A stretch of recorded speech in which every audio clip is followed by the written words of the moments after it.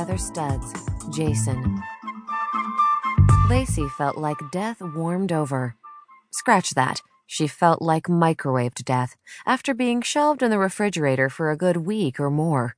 All she wanted to do was go home and sleep for an eternity. "Are you sure you're all right?"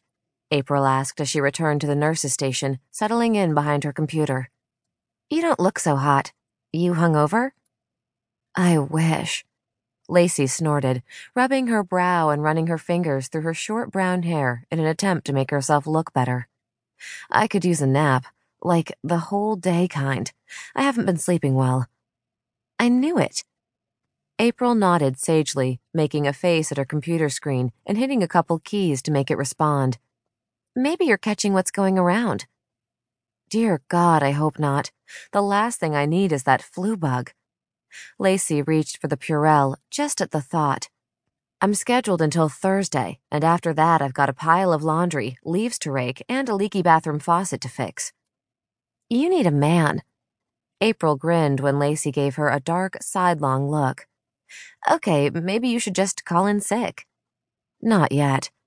Lacey hated calling in, even if she had the time. "Want to cover for me if I do?" "Want to? No."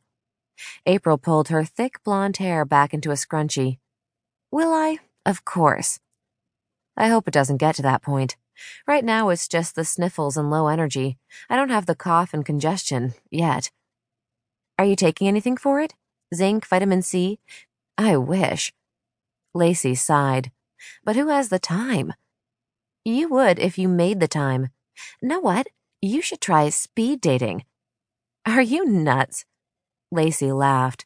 "Do you have any idea what kind of weirdos show up at those things?" "Hot weirdos? Well, some of them are hot. Some of them look like wanted posters."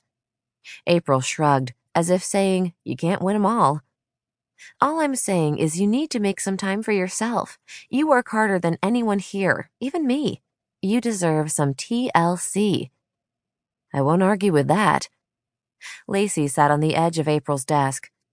"I just don't seem to have time for a relationship. I'm swamped with work and fixing up the house.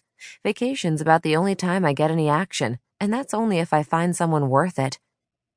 "Ease up on your schedule. Guys out there would knock down the door to get to you," April assured her with a cocked eyebrow. "You're pretty. You have far better tits than I do, and that booty is bangin'." "Really?"